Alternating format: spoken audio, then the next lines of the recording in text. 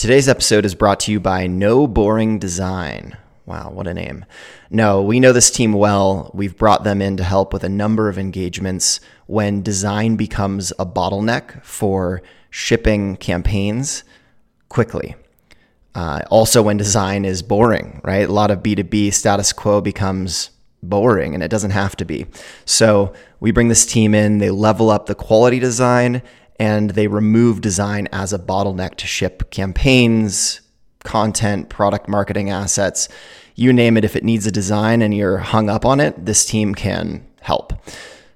Somehow they managed to do this. I think their price point starting out is $2,500 a month.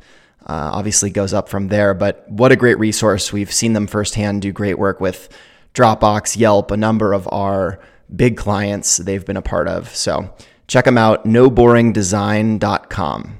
Noboringdesign.com. Welcome to Season 3 of Best in SaaS, where we talk through patterns and playbooks in the revenue sprint to $100 million in ARR and beyond with the industry's most accomplished executives, entrepreneurs, and investors. Season 3 is brought to you by Chargebee. Chargebee helps SaaS businesses of all sizes maximize their growth potential and revenue with a leading global subscription management platform that delivers fast time to value plus exceptional service and support. Learn more at chargebee.com.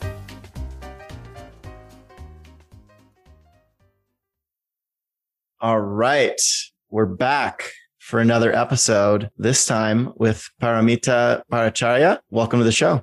Thank you. Thank you for having me. Excited.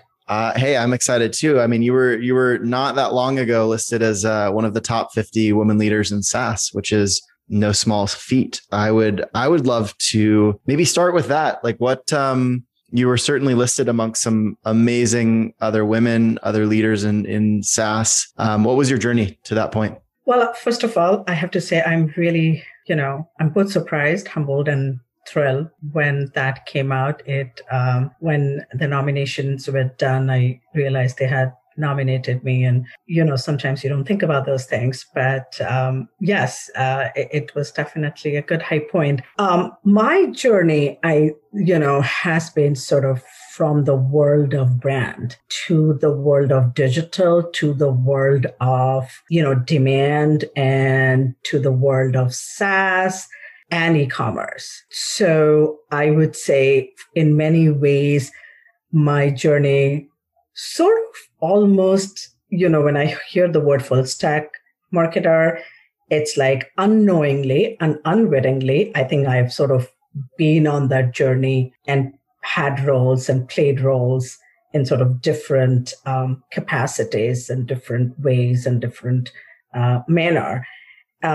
And I think one of the biggest things that I have felt about my journey has been sort of this range of companies, the range of scale, largely bigger companies, but then, a lot of work I've done within this larger Fortune 500 companies that I've been with have been around, both scale and emerging businesses. And so sort of that big company, small company mindset and capabilities is something that I sort of feel has sort of brought me strength into my journey. Does that answer your question, Elias? It does, yeah. And then it brings up another one for me, which is, you were a leader at Adobe in their global corporate marketing org, and then the global head of marketing at Nokia before now moving to Blurb and, as their CMO. And Blurb, of course, say it's fair to say it's a smaller organization than either of those two. What led you to make that shift to a smaller organization? And maybe we can even unpack like what have been some things that you expected to be different and maybe some things that you didn't expect to be different that were. Yeah. I think, I've always wanted to sort of stretch my capabilities. I'm someone who builds things into my arsenal. I really think about that as a toolkit. And the two things that really appealed to me about Blurb was, it was a smaller company and very much a different scale. So I knew that would be a challenge.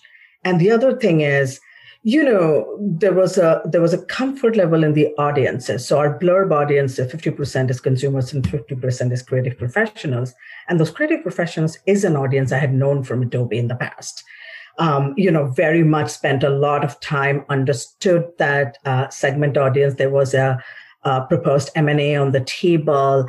I had been part of M&As in the bigger companies, but never, from a close quarters executive team member.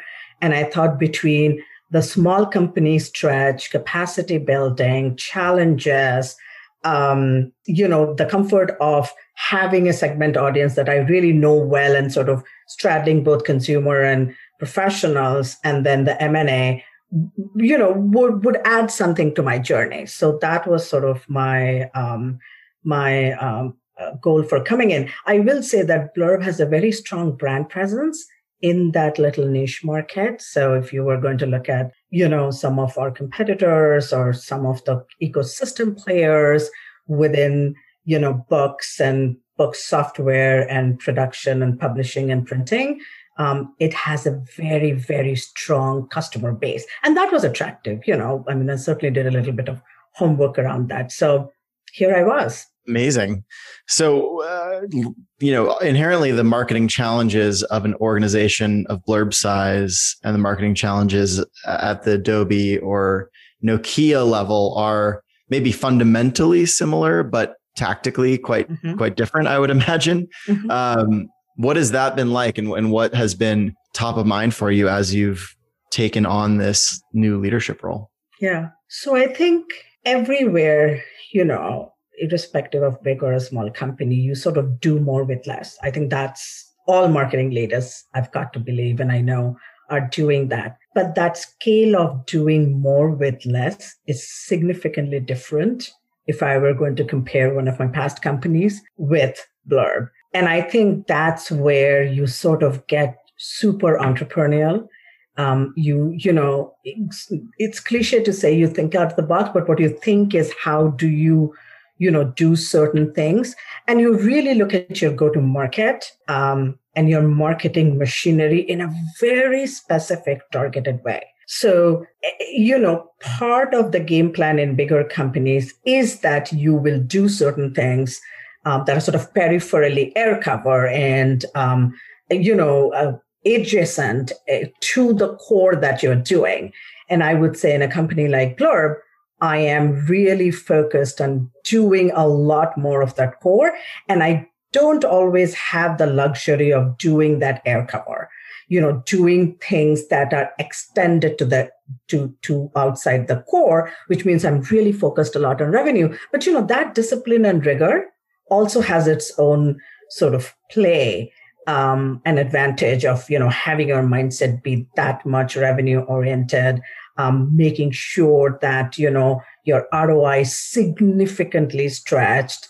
And then, a lot of this means you have to run a very well-oiled team and function and tactics. And, that again sort of teaches you a little bit more of, how to bring a lot of things together that you may have done differently in the past. So those are some of the things that I think are probably hallmarks of, in a smaller company. Absolutely. And I'd love to dive into the specifics on how have you approached building your team and what were some of the decisions behind prioritizing certain hires and the timing of other hires over one another? Yeah. So I think my biggest focus right now has been, and I think it will evolve as we grow, there's certainly growth plans, is to really address the customer life cycle. And within that, I would say, our business is a strong base of customer loyalty, and therefore retention plays a significantly important role. And that means, between customer acquisition, retention, I would say those are the biggest sort of rocks of, the marketing that I run. I also run customer support, which is sort of the throughput.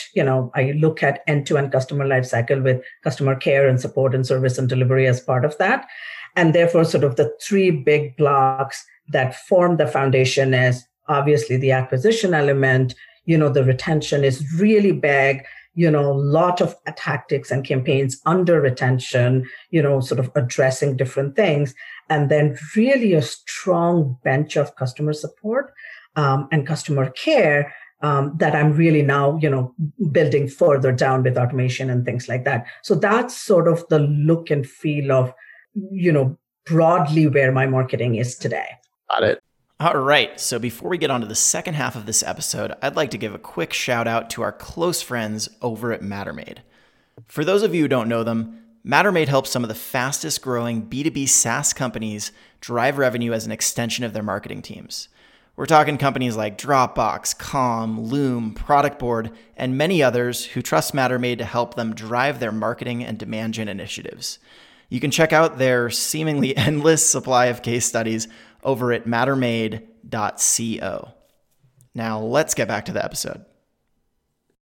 And how, you have the background in B2B, a background in B2C, a background in e-commerce. Do you think that having all of those experiences make you more effective, or do you feel as though they're compartmentalized for different times and different places? How do you feel the confluence of those things works? I have believed, the reason I probably had that journey is because I believed that taking a leaf out of B2B into B2C or the other direction, or, having a SaaS model and an e-commerce, a B2C or a SMB B2B SaaS model with e-commerce is fairly close, especially if you have, a loyalty base or a recurring kind of a revenue and certain tactics play. So I've always believed in sort of, taking a leaf out of this book to play in here and there, so to speak.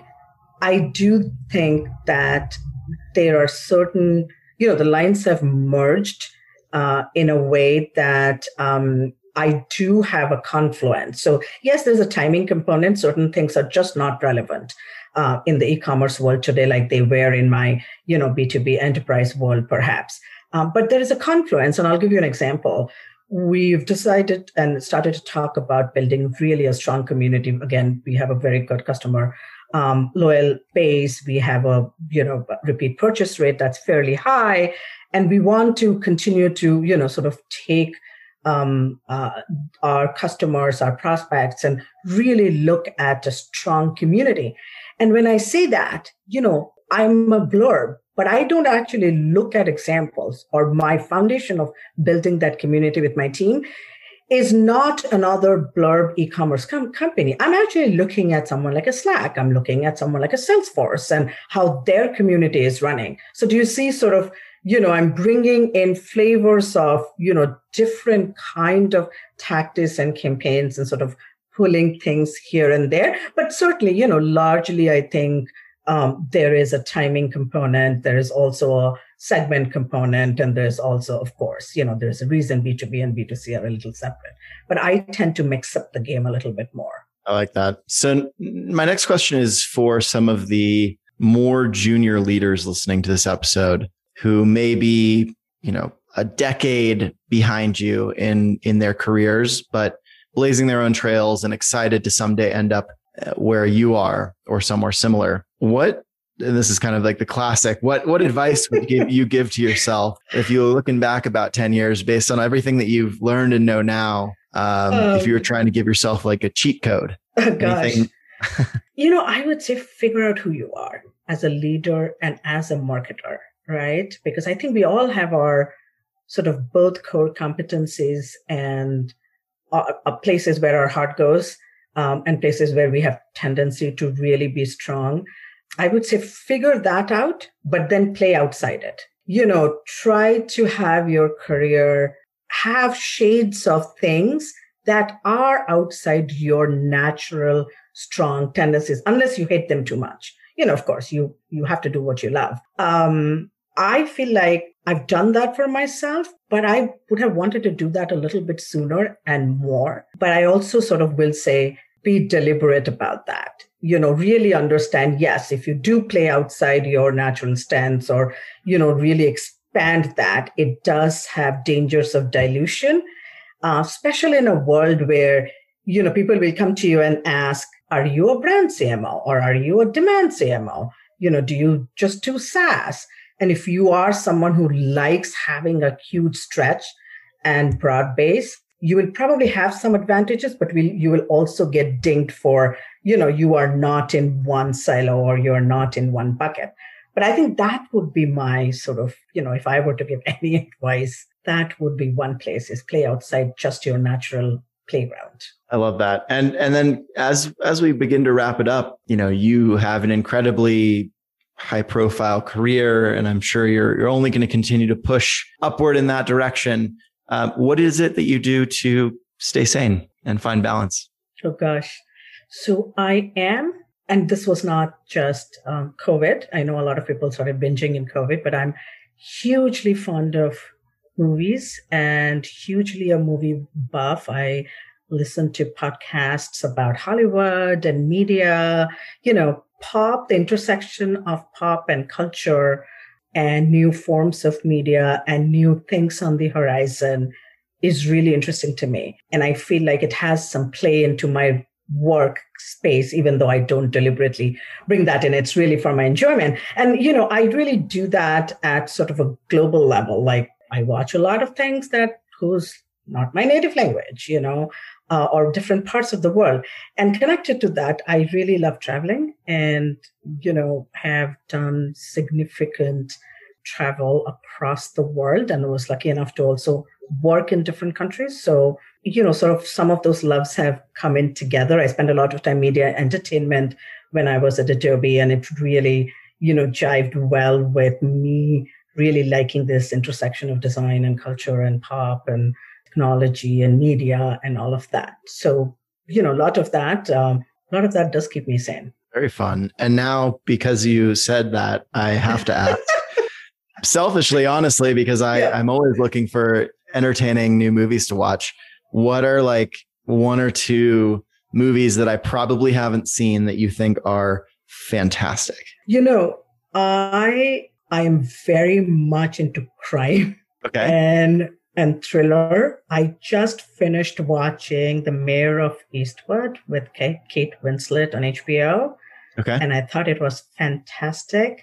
But I'm also a big news junkie. And I'm huge into sort of the international intrigues and politics of it. And I watched the movie called Oslo, which is about the peace accord between the Palestinian and the Israelis, and how a back channel was set up, and how in the back doors of people being shepherded through secretly, the conversation had started. So those were the most recent ones. And I think I have a couple of other new things in my queue, which I will look up this weekend and see what they are. I also love hearing podcasts. So if you are into this, then there is a podcast called You Must Remember This about different facets of Hollywood. And it's a fantastic podcast around a lot of topics that you will, little bit of a deeper insight and look through stories and anecdotes around certain people and personalities and color around Hollywood. Wow. Super cool. You just gave me the ammunition I needed to convince my wife tonight that we should watch Oslo, because it's been in my queue for a while. And she's yes. Very cool.